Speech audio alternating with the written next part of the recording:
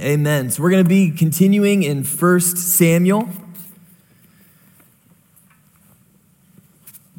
We'll be doing chapters 9 and 10. I know the last time we got together, I promised 2 chapters. That didn't happen. It's going to happen tonight. So to kind of recap a little bit of what happened last week. So the people of Israel decided they were going to demand a king from God. They wanted a king like all the other nations had, which sounds good, right? Because God had always promised that there would be a king coming. Ever since Abraham, there's going to be a king. You can even go as far back as when God tells Adam and Eve that there's going to be one who comes to crush the serpent's head. There's someone coming. There's a king coming. So this seems surface level like a good thing on paper. Hey, we want that king. It's not though. Because they're choosing to reject God's leadership here. They want a king like all the other nations have. We don't want to be a community that has to do what God wants us to do. We don't want God to fight our battles for us. We don't want God to go before us. We want to have a king who leads us, who makes decisions for us, who defines what's right and what's wrong. We want to have a guy just like everybody else has. Instead of wanting what God wants for them, they want to be separate from God. They want to have a king.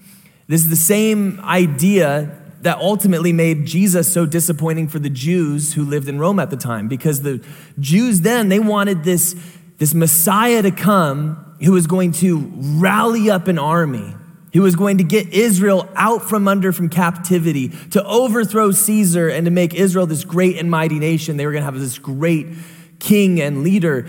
And Jesus was so disappointing to them because that's not the battle that Jesus came to fight. Jesus didn't come to kill Caesar. Jesus didn't come to divide people. Jesus came to reconcile all people to him and make a way for every person to come and to get to know God. So the last chapter that we were looking at ends with Israel saying, we want a king. We want a king like all the other nations. Samuel says, you really don't want that? They say, yes, we do. And so here's the king, chapter 9, that God has set aside for Israel. Israel gets their king. Chapter 9, verse 1, there was a man of Benjamin whose name was Kish, the son of Abiel, the son of Zerah, the son of Bechorath, son of Aphiah, a Benjamite, a man of wealth. And he had a son whose name was Saul, a handsome young man. There was not a man among the people of Israel more handsome than he. From his shoulders upward, he was taller than any of the people. He's a handsome, tall man. Does it ever interest you or kind of blow your mind what qualifies you for government work? Why is he the guy? He's cute. He's pretty big too. Can he read or write? Don't know, but I want him to lead us. Okay, sounds good. But isn't it fascinating to you? It's fascinating to me that God's word takes time to let you know a little bit about what he looked like. Like that mattered. Why do you think that mattered so much that you have this tall, handsome guy to be king? Well, this is Wednesday night Bible study. I want to get in the weeds just a little bit with you because this is stuff that I think is really, really cool. So you have the Israelites. They come from Egypt into the promised land. And when they send spies into the promised land to go and seek it out, they get freaked out. And they tell all the other Israelites, hey, we can't go in. Here's what they said specifically. It's Numbers 13:32. They said this, so they brought to the people of Israel a bad report of the land that they had spied out, saying, the land through which we have gone to spy it out is a land that devours its inhabitants. And all the people that we saw in it are of great height. And there we saw the Nephilim, the sons of Anak, who come from the Nephilim. And we seem to ourselves like grasshoppers, and so we seem to them. So this is the report they bring back, which is kind of an enigmatic text, right? Because then you have to go, well, who are the sons of Anak? What are the Nephilim? The only idea that we have of who Nephilim are comes from Genesis chapter 6, where you've got the flood narrative. And in that, the people on earth had grown so wicked that God regretted that he made humans. And part of that was there were Nephilim living on the earth. And the idea there is that demons came and had children with the women, human women, and out of them came these sons of Anak, these demonically inspired, brutal warrior people. And as you hear that, you go, this isn't Dungeons and Dragons. Like, this is the Bible, dude. What are you talking about? Because that sounds kind of far-fetched, right? That you have these demons meet up with women, they have children, and out of them become these demonically inspired warlords and warriors. That there's some extra biblical texts that point to that happening in the Canaanite area at the time that they're talking about in Numbers. Sounds a little crazy. What's crazier, though, to believe if you really think about it? If you really take a step back, is it crazier to believe that these creatures, these things may have existed and became warlords in the land of Canaan? Or is it harder to believe the Christmas story? Because the Christmas story is that the creator God, the God who set every star in the sky, the God who formed every mountain, and before he had formed every mountain, knew who you would be, your eye color, every hair that would ever grow on your head, all the things you'd like, all the things you'd dislike. He'd have a plan for you, set apart all the way before he created the world. That God would be born from a woman, weak and defenseless and vulnerable, would have to learn how to walk, have to learn how to be potty trained, have to learn how to eat from a spoon, have to go through puberty. Is it harder to believe that these things may have existed, or is it harder to believe that the creator God was an incarnate man? Probably the creator God was the incarnate man. But you have to believe that because it's a tenet of Christianity, that God became flesh and died for us. The other thing's harder to believe, and it really doesn't matter if you believe it or not. I just think it's interesting. You do have to believe that Jesus was God and that Jesus was born in the flesh. But this other thing is really fascinating to me, and that's, I think, why it pushes, hey, Saul was handsome, Saul was tall, Saul looked like all the other nations' kings. And you're actually going to be introduced to one of these guys later as we continue through Samuel. His name's Goliath of Gath. And he's one of these sons of Anak. He's this giant who goes before his army and declares the terms of the battle. That's what Israel wants. Israel wants their own Goliath of Gath. They want a guy who will go out and say, this is what we're doing. He's not going to take prisoners. He's not going to take no for an answer. He's going to be in charge. That's what they want. The people of Israel asked for a king just like all the other nations, and God is going to give them a king just like all the other nations, not only in deed, but in form. It's pretty fascinating. So sorry for getting in the weeds. We can keep going. Verse 3. Now the donkeys of Kish, Saul's father, were lost. So Kish said to Saul his son, take one of the young men with you and arise. Go and look for the donkeys. And he passed through the hill country of Ephraim and passed through the land of Shalishah, but they did not find them. And they passed through the land of Shalim, but they were not there. Then they passed through the land of Benjamin, but did not find them. So Samuel sets up in the previous chapter. You guys really want a king? Here's all the things the king is going to demand from you. And the people say, yes, we want a king. And so you're kind of left to wonder, well, what's this king up to? Like right now, is he playing a lot of chess and getting good at strategy? Is he learning how to manage at a big company and corporation and becoming a leader of a bunch of men? Is he practicing sword fighting? Nope, he's looking for donkeys and having a really bad time. He's traveling all over Israel trying to find these animals and cannot find them. This is the king. The first time we're introduced to him, he's got no luck looking for his dad's donkeys. And so verse 5, when they came to the land of Zuph, Saul said to his servant who was with him, come, let us go back, lest my father cease to care about the donkeys and become anxious about us. But he said to him, the servant said to Saul, behold, there is a man of God in this city, and he is a man who is held in honor. All that he says comes true. So now let us go there. Perhaps he can tell us the way we should go. Verse 7, then Saul said to his servant, but if we go, what can we bring the man? For the bread in our sacks is gone, and there is no present to bring to the man of God. What do we have? The servant answered Saul again, here, I have with me a quarter of a shekel of silver, and I will give it to the man of God to tell us our way. Formerly in Israel, when a man went to inquire of God, he said, "Come, let us go to the seer, for today's prophet was formerly called a seer." Verse 10, and Saul said to his servant, "Well said, come, let us go." So they went to the city where the man of God was. So there's three things that God really points out about Saul, about this king that's going to lead God's people, going to lead Israel, going to restrain God's people. Three things that get pointed out in here. First of all, Israel's future king is ignorant about Samuel. He doesn't know who Samuel is, even though all Israel and even the servant knows, hey, there's this guy. Everything that he says comes true. Hey, we should go talk to this guy because maybe he would know. Saul's completely ignorant about him. It indicates that maybe he never really participated in any of the feasts or any of the festivals or any of the things that God's people were routinely required to do.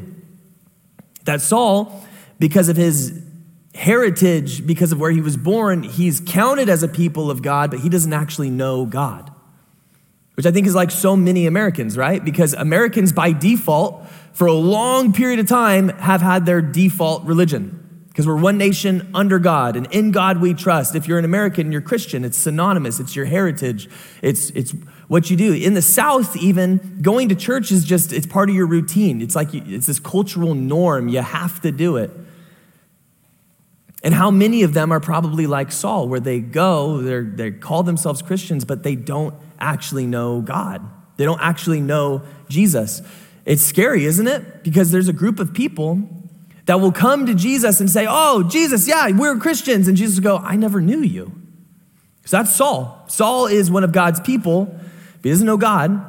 He doesn't know Samuel's doing what God wants him to do. He's ignorant about him. The second thing is this: Saul doesn't seek the Lord in the trials of his life. Oh, we can't find him. We can't find the donkeys. Let's just go home. Let's just give up. Well, I don't have any money. What would be the point of going to see Samuel if we don't have any money? Our sacks are empty. He doesn't seek the Lord when he's in need. For me, when times are hard, where do I go? Do I give up? Do I say, "Oh, what's the point? Maybe we should just go home. I'm over this. I don't have any money. I don't have the education. I don't have any friends to help me with this"? Or do I do what Samuel did in the previous chapter, where he's faced with really big failure and rejection and disappointment? And the first thing he does is he goes away for a little bit and he seeks the Lord. "Okay, God, what do you think about this? God, what do you say about this?" Saul doesn't do that. There's contrast here between Samuel and Saul, between the person who follows God and the person who really doesn't know God. And the third thing, he thinks the Lord needs to be bought. You see, he goes, "Well, if we go and we talk to Samuel, I don't have anything to give him." Because spiritual favors, like we all know, need to be purchased from God. God won't do anything for free. That's what he thinks. He looks at the kings. He looks just like the kings of all the other nations, doesn't he? He's pagan. If you want God to do something for you, you got to rub the magic genie right. You got to know the right things. You got to sacrifice the right way. He thinks the Lord needs to be bought. Saul is the perfect guy to be the king of Israel, like all the other nations have. Unlike Saul, you and I are supposed to know a few things about our God. The first thing I think is God wants you to access him like he's your father. And when things are confusing, when things are difficult, when things are hard and disappointing and frustrating, God wants you to actually come to him and talk to him about it, regardless of how your day with him has been, regardless of what you've gone through. One of my favorite illustrations that I've heard, and I'm going to keep repeating it until I hear a better one, is there's only one person who would dare wake up a king in the middle of the night for a glass of water, and that's a child. Regardless of the day that it's been, regardless of the argument that you may have had, regardless of the disappointment that you may have faced, there's only one person who would dare go up to a king and say, "Hey, would you go get me a glass of water?" And the king would go, "Of course." And that's a child. And that's the access that you and I are supposed to know that we have with our God. We have access to our God like a father. It doesn't cost us anything. He doesn't want anything from you. He just wants a relationship with you. And second, God does not want you to work for his love. He doesn't want a transaction. He doesn't want a sacrifice. He wants a relationship with you. And so let me ask you this. Why does God love you? Because if you go to the New Testament, you could have a whole bunch of really, really good answers. But let's think about Saul. why would Saul think that God loves him? Why does God love Saul? If you were only to use Old Testament texts, why does God love you? Moses actually tells the Israelites in Deuteronomy chapter 7, 7-8. Listen to it. It's really interesting. This is why God says he loves the Israelites. This is why God loves you and he loves me. This is why God loves Saul. This is Moses talking to the children of Israel. The Lord did not set his love on you or choose you because you were more numerous than the other people, for you were the fewest of people. But it was because the Lord loved you that he brought you out of Egypt with a mighty hand. What did he just say? God did not love you because you were greater. In fact, you were smaller. It was because God loved you that he brought you out of Egypt. What did he just say? God loves you because he loves you. Because he loves you because he loves you. That's what he's saying. Edward Clowney, he comments on this text and he says it like this. If a wife comes to a husband and she says, "Why do you love me?" Everything's on the line. And the husband, he's got a few seconds to think, doesn't he?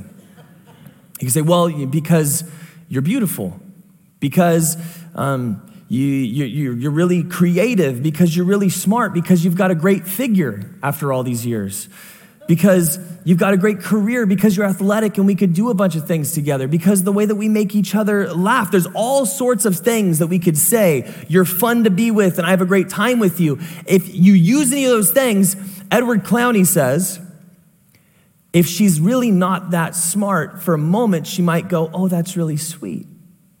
But if you really think about it, if the reason that I'm loved is because of how smart I am or what I do, really, you don't love me. You love the benefits that you get from me. You love the thing that I contribute. What happens if I get in an accident or if I'm injured or I get sick or I lose my job? What if you stop getting that benefit from me? Well, now the thing that makes you love me, whatever that is, X, Y, Z, if I lose X, Y, Z, I lose everything. Then I'm not lovable anymore. My identity is going to be gone.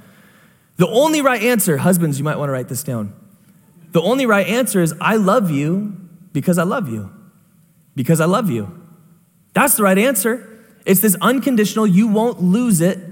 Even if you get in an accident, even if you get sick, that's the whole reason we take those vows from death till death do us part. Regardless of what circumstances come our way, I love you because I love you. That's the love that God has for you and for me. Why does God love you? Because he loves you. That's what Saul should know. We're supposed to look at this king and go, uh-oh, the future king of Israel's got it totally wrong. He doesn't know God, he doesn't know how to approach God, he doesn't know how God loves him. So verse 11, here's how it continues.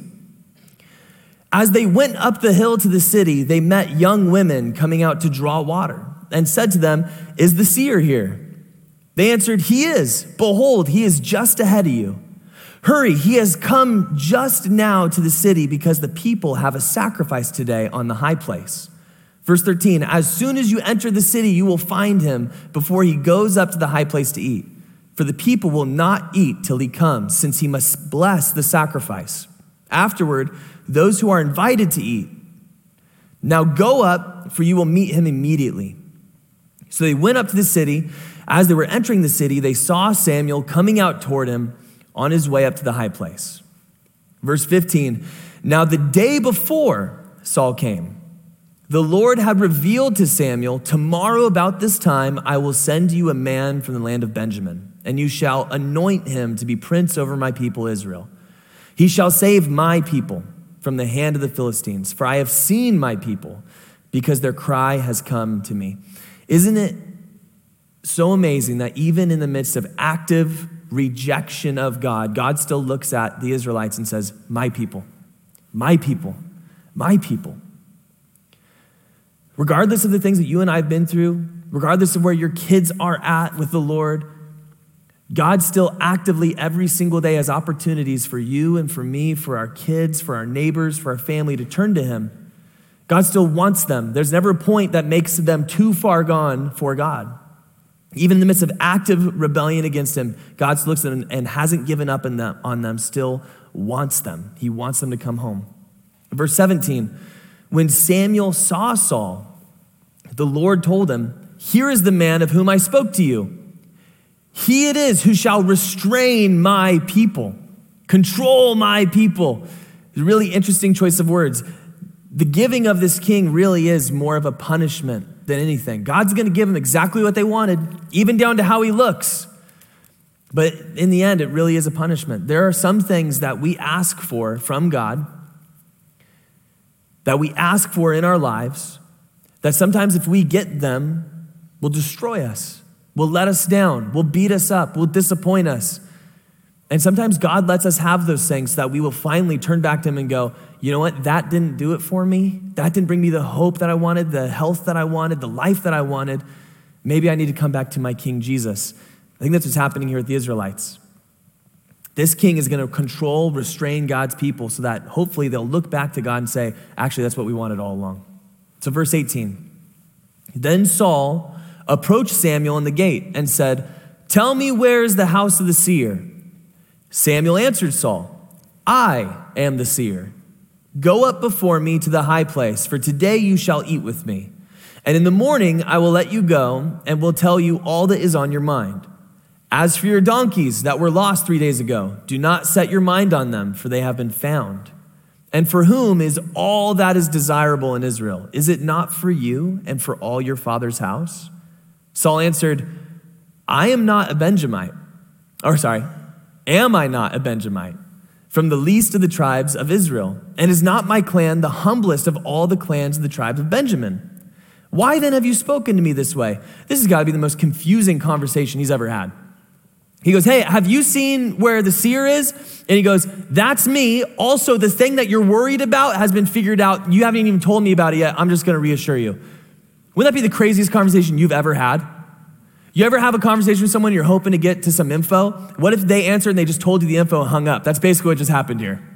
You go, "Okay, I guess we're going to go get dinner at the high place," which would be the temple. Saul is saying, "Hey, come with me to the temple. We're going to have a meal together, and then you're going to stay the night. And in the morning, I'm going to tell you a little bit more, some important stuff. But as for the donkeys, don't even worry about them. They've been found, and they're home." Crazy night. Crazy day for Saul.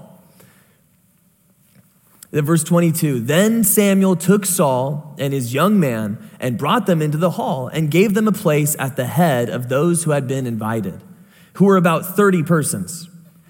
And Samuel said to the cook, "Bring the portion I gave you, of which I said to you, put it aside." So the cook took up the leg and what was on it and set them before Saul. And Samuel said, "See, what was kept is set before you. Eat, because it was kept for you until the hour appointed, that you might eat with the guests." So Saul ate with Samuel that day. And when they came down from the high place into the city, a bed was spread for Saul on the roof, and he lay down to sleep. Then at the break of dawn, Samuel called to Saul on the roof, "Up, that I may send you on your way." So Saul arose, and both he and Samuel went out into the street. As they were going down to the outskirts of the city, Samuel said to Saul, "Tell the servant to pass on before us, and when he's passed on, stop here yourself for a while, that I may make known to you the word of God." So think about the people at this, you could call it a party if you want. Basically, they were all sitting to eat. Israelite would sacrifice to the Lord. This was the meal of the sacrifice. So Samuel would come and he would bless it, and then they would get to eat this food. And so this really great portion has been set aside for Saul. You just imagine the people sitting there. They have no idea who this guy is. Only Samuel does. This apparent nobody who's pretty filthy. He's been on the road walking all around Israel looking for donkeys. He's tired, I'm sure. Gets brought into here. They set him at the head of the table, a place of really esteem, give him the best portion, and then they just kind of don't address it. He's just there. And then that's just interesting to me. Because it really makes me think about, I think about like the wedding at Cana, where you have Jesus comes to this wedding, dirty, probably pretty gross, probably didn't have time to shower. That, and he brought buddies with him. Like Saul only brought one servant, Jesus brought his crew with him. And I don't know if you've hung out with fishermen, but I have an uncle and a grandpa and a dad who love to fish. And when they're out fishing, man, they just get thirsty. And so Jesus' fishermen friends, they're thirsty and they drink all of the wine. So they come and they crash this party. And so you could just imagine the people who are there are probably frustrated with Jesus. This guy just showed up and he brought all of his crew and they just drank all this wine. Jesus did fix it. Jesus turned water into wine and fixed the party, but it makes you wonder about the people sitting here with Saul. It makes you wonder about the people sitting with Jesus at the wedding. Who would have been sitting there going, oh my gosh, that guy who just got crowned king, Saul, we had dinner with him. Why didn't we say hi to him? Oh my gosh, I was rude to him. Why didn't I share with him? His camel was dead and I didn't give him a jump. Why didn't I help? Or what about with Jesus? Jesus at this wedding, and later, years later, people would look back and go, I was at a wedding and he did a miracle. I was ticked at him. Does it make you wonder about the kind of things that maybe you and I face every single day that might be a burden, might be frustrating, might be this added little bit of difficulty that maybe God has put in our place so that we can see him work or see him do something? Because this whole chapter has a lot to do with what seems like trivial coincidence, doesn't it?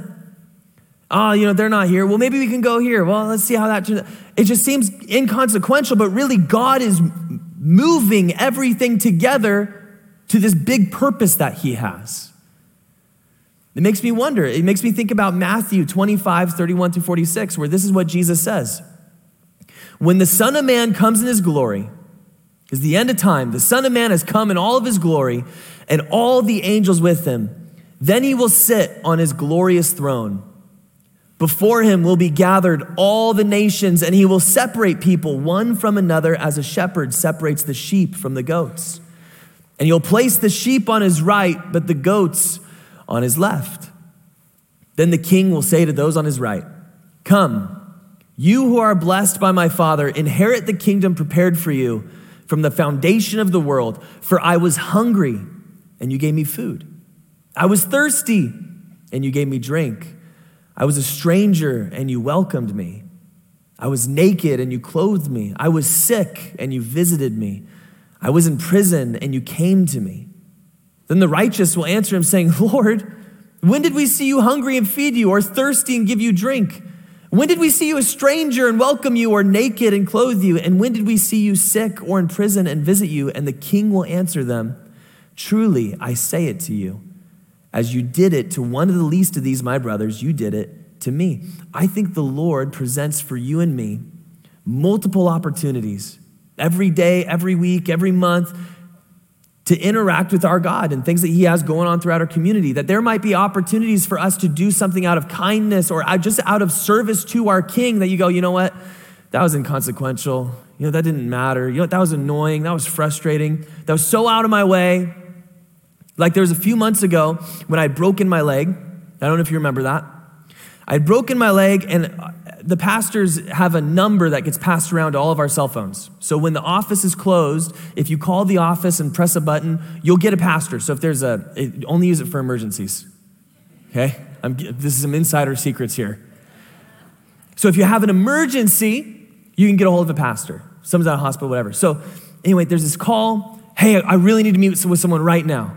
Okay, my leg is broken, and I'm sitting down to dinner with my family. And I go, okay, that sounds great. And so I leave my dinner. I come to the office to sit down with these people, and the meeting goes terribly. It goes awful. The mom goes, my daughter really needs to get saved. And I say to the daughter, do you want to get saved? She goes, no. And I'm like, what do you want me to do here, man? So I'm not Jesus. I can't change her heart. So they leave. I forget about it. I'm like, that was frustrating. That was so inconsequential. That was such a waste of my time. It was such an inconvenience for me to get here, and it inconvenienced my family. And then months later, they call back to the emergency line. They get another pastor, and they want the pastor with the broken leg. So they figure that there's only one of us who's dumb enough to ride a one-wheel going 30 miles an hour. And so I come back, and I meet with the same people. But this time, she wants to give her life to the Lord. And so this thing that really was frustrating for me, really irritating, really like, God, that was just such a waste of time. I didn't know, but God was using it to bring glory to him. God was using it so that this girl would ultimately turn her life over to Jesus. And I still keep connected with this girl. She's doing great. So for me, as I read through this text, it reminds me, hey, there's opportunities every single day for me to take my AirPods out of my ears and engage with people the way that Jesus wants me to in this community, because it's so easy to check out sometimes. God doesn't want people who check out. God wants people who say, okay, Jesus, give me an opportunity to feed you today. Give me an opportunity to give you drink. Give me an opportunity to visit you. Give me an opportunity to clothe you. Give me an opportunity to see you today, Jesus. Let me be your hands and your feet. And so chapter 10, then Samuel took a flask of oil and poured it on his head and kissed him and said, has not the Lord anointed you to be prince over his people Israel? And you shall reign over the people of the Lord, and you shall save them from the hand of their surrounding enemies. And this shall be the sign to you that the Lord has anointed you to be prince over his heritage. Samuel's going to give him 3 signs. 3 super clear signs. You can't just say, oh, that was coincidence. That was a lucky guess. These are 3 things that are going to happen in this order, very specific to let you know you're the guy God has chosen. You're going to be the king. So verse 2, when you depart from me today, you will meet 2 men by Rachel's tomb in the territory of Benjamin at Zelazah, and they will say to you, the donkeys that you went to seek are found, and now your father has ceased to care about the donkeys and is anxious about you, saying, what shall I do about my son? Can it get any more clear than that? That's like saying, hey, you're gonna go to Central Point to the 7-Eleven. You're gonna go inside to the 3rd row, and there someone is gonna say to you, and then tells you exactly what they're gonna say. Would that blow your mind? If that happened, would you believe anything that was said previously? You totally should. And that's what should happen with Saul. You should be like, okay, I guess I'm king. Oh my goodness. But here's the second thing, verse 3. Then you shall go on from there further and come to the oak of Tabor. 3 men going up to God at Bethel will meet you, one carrying 3 young goats, another carrying 3 loaves of bread, and another carrying a skin of wine. And they will greet you and give you 2 loaves of bread, which you shall accept from their hand. After that, you shall come to Gibeath Elohim, which means the hill of the Lord, where there is a garrison of the Philistines. And there, as soon as you come to the city, you will meet a group of prophets coming down from the high place with a harp, tambourine, flute, and lyre before them, prophesying. Verse 6, then the Spirit of the Lord will rush upon you, and you will prophesy with them and be turned into another man. Now when these signs meet you, do what your hand finds to do, for God is with you. Then go down before me to Gilgal, and behold, I am coming to you to offer burnt offerings and to sacrifice peace offerings. 7 days you shall wait until I come to you and show you what you shall do. So there's the 3 signs. You'll meet 2 men at Rachel's tomb, telling you to head home, that the donkeys are found. That at Tabor, there's going to be 3 men bringing sacrifices. You're going to take 2 loaves of bread from them. And finally, there's going to be some worshipers, and the Spirit of the Lord is going to rush upon you, and you're going to be turned into another man. And so verse 9, it happens. When he turned his back to leave Samuel, God gave him another heart. And all these signs came to pass that day. When they came to Gibeah, behold, a group of prophets met him, and the Spirit of God rushed upon him, and he prophesied among them. And when all who knew him previously saw how he had prophesied with the prophets, the people said to one another, what has come over the son of Kish? Is Saul also among the prophets? And a man of the place answered, and who is their father? Therefore it became a proverb, is Saul also among the prophets? When he had finished prophesying, he came to the high place. So you know how we have a saying like, oh, stranger things have happened. Like, it snowed in Texas, stranger things have happened, I guess. You know, with Saul, this became one of those sort of sayings. Man, it's weird, it snowed in Texas. Well, Saul became a prophet, I guess. You know, stranger things have happened. That's basically the saying that came about. But isn't it crazy what happened previous? It says, God gave him a new heart, that the Spirit of God rushed upon him, that God made him a new man. In the Old Testament, God's Spirit rushing upon someone, God's Spirit indwelling in someone was semi-rare. You saw it in only a few individuals. You see it in Joseph and Bezaleel and Othniel. You see it in Gideon or Samson. You see it here in Saul. It's a significant empowering of the people that God has chosen to do God's work. God's Spirit is going to empower them to do that. Man, don't you want that? Like, don't you want God's Spirit to rush upon you, to give you a new heart? And there's unfortunately this belief that has always been in the church. You even see it all the way back with Paul when he's writing letters, there's this belief that when you get saved, you're a JV Christian. Like you're kind of just temporary there. We're kind of feeling you out. We don't know if you're gonna make the cut. You're JV Christian. Yeah, you've been saved by Jesus, but you need Jesus Plus. You need our premium subscription. You need to be able to speak in tongues. You need to be able to prophesy. You need to be able to do all these things for you to be a pure Christian. And so, man, I want the Spirit of God rush on me. I want God to change my heart, but man, I've never had that. I mean, I remember in middle school, I was at this youth group, and when I was a kid, I didn't really want to go to church much, but I was giving this one a chance because my friends went there. And I swear to you, it was not Edgewater, thank the Lord. I swear to you, the pastor, he goes, the high school pastor, we're all just going to close our eyes and God's going to talk to you. And if you're God's kid, you're going to be able to hear it. And then you're going to turn to your neighbor and share to them what God said to you. And I'm like, you know what? I want this. I want this. I want God's Spirit to talk to me. I want to have that kind of conversation with the Lord. So I close my eyes and I'm really sincere. Nothing. Now I'm like, well, I can't be the only one. Maybe this whole thing flopped. That sermon really wasn't that great anyway. So I sit back and the girl on my left tells me what God told her. And the person on my right told me what God told them. And then I just lied. Well, this is what God told me. Because I want to fit in. I don't want them to know that I'm the lesser Christian. Is that how it is? Like am I a JV Christian and I just didn't make the cut? Because I can accept that if we're playing basketball. I'm not making the cut for varsity. That's fine, because my talents, my gifts, my abilities aren't going to make it.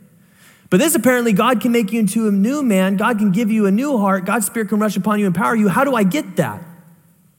Well, here's what the Bible tells you and me.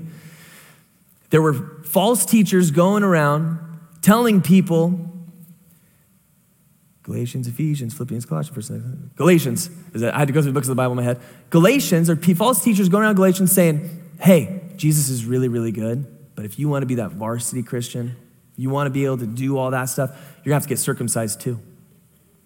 And he's telling these Gentiles, you're going to have to do this one more thing if you want to experience that. And man, there were men who were all in about the Lord, and they said, okay, I'm going to do it.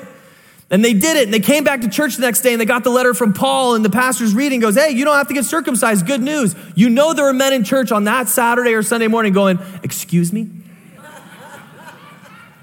Say what he said again.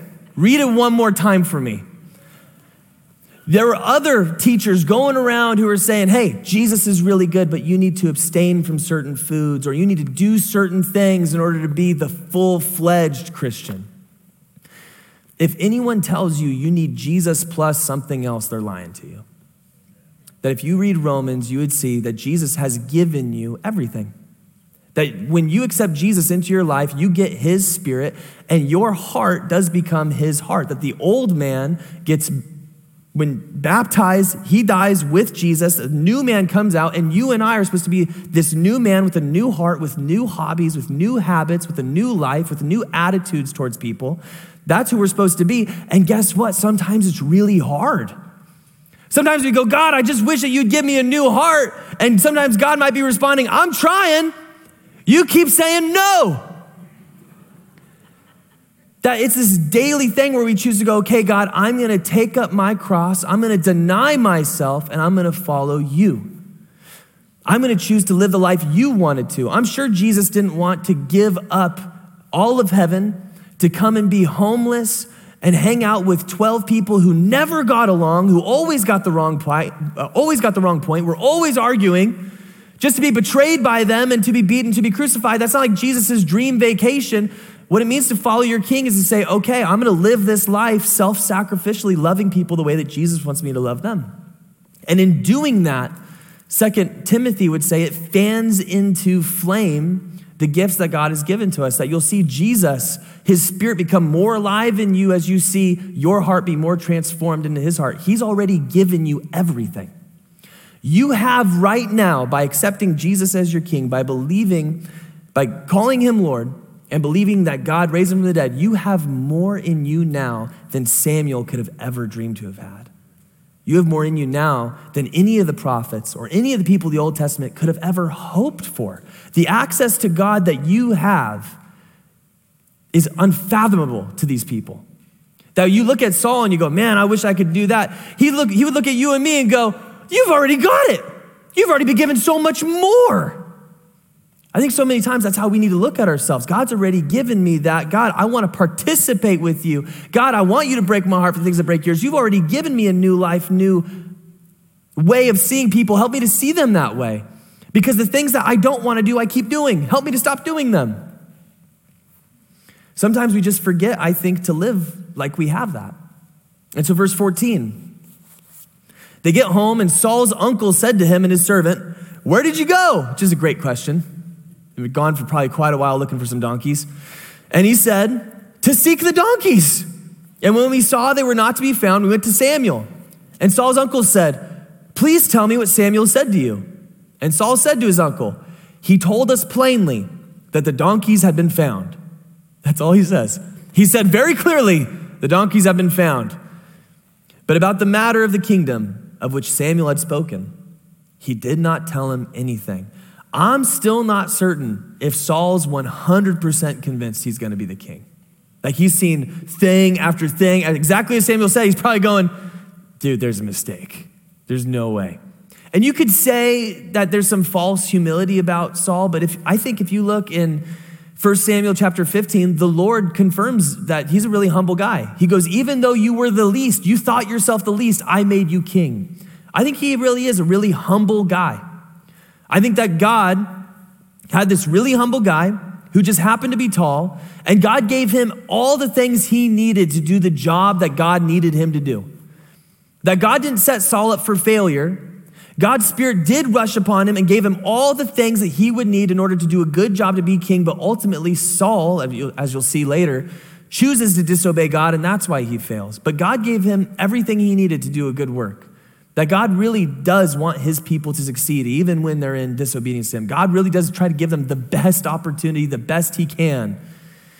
And verse 17, now Samuel called the people together to the Lord at Mizpah. And he said to the people of Israel, "Thus says the Lord, the God of Israel, I brought up Israel out of Egypt, and I delivered you from the hand of the Egyptians and from the hand of all the kingdoms that were oppressing you. But today you have rejected your God who saves you from all of your calamities and your distresses, and you have said to him, 'Set a king over us.' Now therefore, present yourselves before the Lord by your tribes and by your thousands." So Samuel gathers all the Israelites together. He rebukes them a little bit. He goes, we're going to find the king right now. We're figuring this out. Verse 20. Then Samuel, he doesn't want anyone to think that it's a rigged election. Wouldn't want anyone to think that. So what he does is he sets up a system that nobody can control.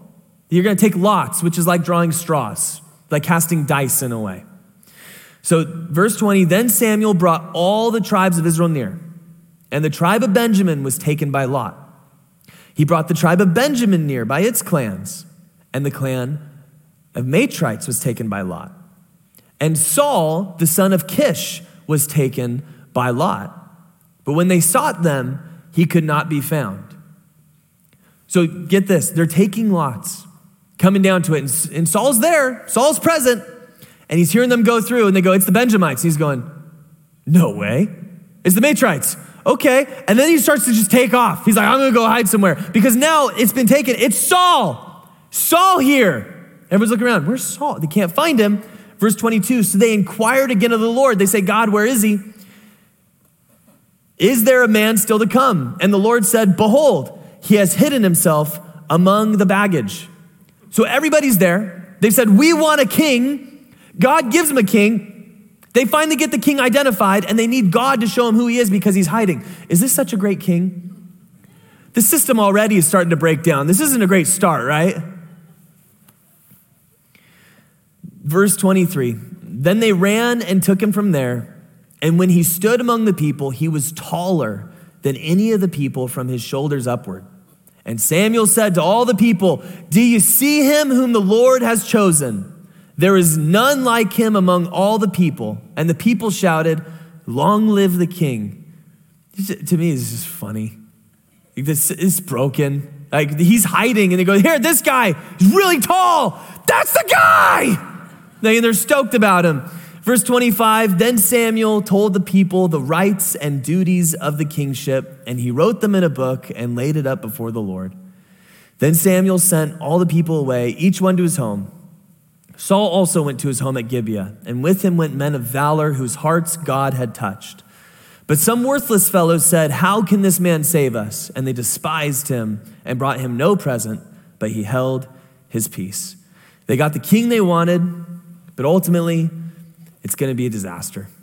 So before you go, let me ask you just one question. This is a test.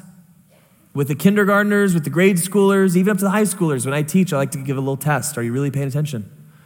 Why does God love you? Because he loves you. How did he prove that he loved you? God gave his only begotten Son, that whoever believed in him would not perish but have eternal life. That God proved his love for you and me on the cross through his Son, Jesus. He loves you because he loves you because he loves you.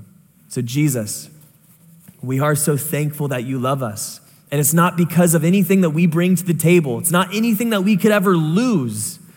That there's nothing I could do that could ever make you retract your love from me, but you love me because you love me because you love me.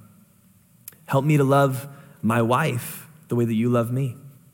Help me to love my kids the way that you love me. Help us all to love the people that you bring into our lives the way that you have loved us, by following Jesus, our example. It's in your name we pray. Amen. Amen. God bless you guys.